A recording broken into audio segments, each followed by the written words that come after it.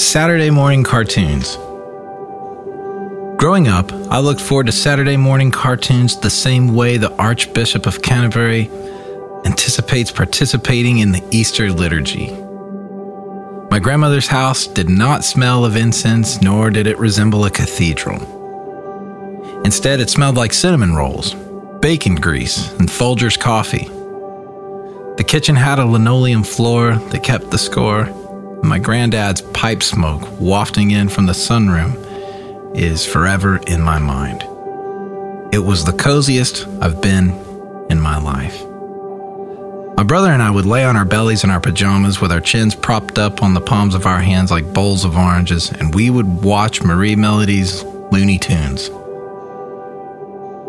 I remember the episode in which the neighborhood black cat squeezed under a freshly painted white fence, picking up a stripe down her back, and the never-ending confusion it caused the lovesick Pepe Le Pew. I remember Foghorn Leghorn sneaking up on the sleeping barnyard dog, grabbing him by the tail, beating his backside with a piece of scrapped wood, and running off, only to have Barnyard's chain cinched down on him at the last second. I remember the Roadrunner painting a mural on the side of a stone wall out in the desert, deceiving Wile E. Coyote as he slams face first into it. And as Wiley peeled himself from the wall, the Roadrunner would blaze past and you'd hear his only words, "Meep, meep." And of course, there's Bugs Bunny jamming a carrot into Elmer Fudd's rifle, causing it to blow up in his face, and as the dust and gunpowder and soot settles, Bugs is leaning on a tree with a smug look on his face and asks the famous question, "What's up, Doc?" What's up, Doc? When we think of this year, and more specifically, our own lives, we all stop laughing because the joke is on us. We are the confused skunks, banged up coyotes, farm dogs on short leashes, and hunters getting picked on by pesky rabbits. In the blink of an eye, everything changed. Kids are now online all day for school. The service industry, sports, concerts, all large gatherings suddenly disappeared. Can't even see each other's faces most of the time. There's ongoing injustice across our land. Businesses remain boarded up. Fear is everywhere, and America has entertained herself to death with the likes of Joe Exotic. I've been told that the Tiger King was just as offensive as Jerry Falwell Jr. We laugh at the little cartoon characters because the animals that they were chasing remain barely out of reach. In fact, the thing that they want more than anything is actually playing a joke on them. At various points throughout the year, and certainly throughout our lives, we pause and ask questions like, why did this happen? Is God good? Is he picking on me? Is this some kind of joke? As I think through the stories in the Bible, there are countless confused skunks and banged up coyotes. Abraham takes matters into his own hands and lives in regret.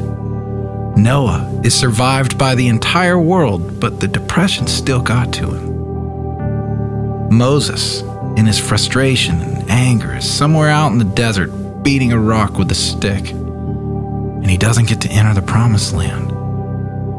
David ignores his father's wisdom and falls into the same vices, resulting in the same broken heart that his father had. Of all the exhausted men and women in the Bible, the one that keeps coming to my mind was the ruler of the Pharisees, the man known as Nicodemus. You see, nobody's more exhausted than a 40-year-old religious man who thinks he should have all the answers to the questions of his own life, as well as the mysteries of God. Nicodemus was an educated man. He held incredible power in his religious community. His knowledge of the scriptures surpassed everyone around him. and he would have been considered a model citizen in every way. And yet there was somebody else on the scene. Somebody else was turning heads because he was turning water into wine.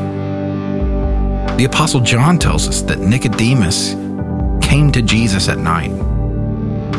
We don't know why he preferred to talk with Jesus in the dark any more than we recognized the face of the man in the moon. But that's just what he did. Perhaps he didn't want his religious friends catching him talking to the odd rabbi from a backwater town. Or maybe Nicodemus wanted an uninterrupted conversation, so he had to wait his turn like everybody else. Or maybe he felt like he could only be his real self and ask real questions of Jesus when nobody else was looking. Have you, like Nicodemus, ever gone to Jesus in the middle of the night and asked your question? Not to church, not to a book study, not a conference, not a song. Have you ever gone straight to Jesus in the middle of the night? Though Nicodemus was steeped in the history of Israel, he was still keenly aware of the fact that he could no more comprehend the mysteries of God than you or I could contain the Pacific Ocean in a Dixie cup. So in his curiosity, he pulled himself out of bed and he went to Jesus. John writes, "This man came to Jesus by night and said to him, 'Rabbi, we know that you are a teacher come from God, for no one can do these signs that you do unless God is with him.'" I imagine if you or I had an audience with Jesus that night, we would have said something along these lines too. It's clear that the signs you're doing must be accompanied by the power of God himself. But Jesus knows Nicodemus' whole life story and your life story. And he abruptly responds, piercing through to the question behind the question. Jesus knew that Nicodemus was really asking, "Will I get to see the kingdom of heaven too?" Jesus answered him, "Truly, truly, I say to you, unless one is born again, he cannot see the kingdom of God. Ye must be born again." Those two words, born again. They either mean everything or they mean nothing to someone. We see them on a homemade sign in the end zone of a football game. Sometimes they're slapped up on an overpass amidst all the graffiti. Sometimes they're on the moniker of a missionary Baptist church out in the countryside somewhere. Born again. When Jesus said the words born again, he wasn't coming up with another way to say evangelical. He was putting a carrot in the hunting rifle. Nicodemus doesn't get it, and so he asks, how can a person be born twice? You ever have those moments when you're talking, and as you're saying the words, you wish you could just reach out and grab them and take them back? I imagine that must have been what Nicodemus was thinking in this moment. I just asked how to be born 2 times. But there they are. The words are out there, naked, half-baked, standing there like a scarecrow. Jesus explains that there's the kind of birth that every mother does, and there's another birth that's brought about purely by the work of God alone. You see, in saying you must be born again, Jesus was taking all the worry, the power, and the striving out of Nicodemus' hands, saying, you don't have what it takes to be born again in and of yourself. Just as your mother labored to bring you into the world at 0 cost to you and incredible cost to her, so it is with God.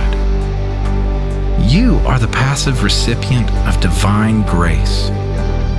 God is the one who brings about your birth from above. One moment you were not, and the next you simply were. Why? Because God reached out and reached within and gave you a new heart and a new mind, a new life, a new purpose, a new you. What motivated God to do something so extravagant, so over the top, so undeserved for Nicodemus, or you, or me, or anyone else in this world? Jesus said that night, God so loved the world that he gave his only Son, so that whoever would believe in him would not perish, but have eternal life. It was out of the blazing furnace of the love of God's heart that you've been born again. And once you are born, you cannot be unborn. This is what the Apostle Paul stressed more than anything to his Ephesian brothers and sisters: the incomprehensible love of Christ. You belong to the Father through the purchase of the Son and the filling of the Holy Spirit.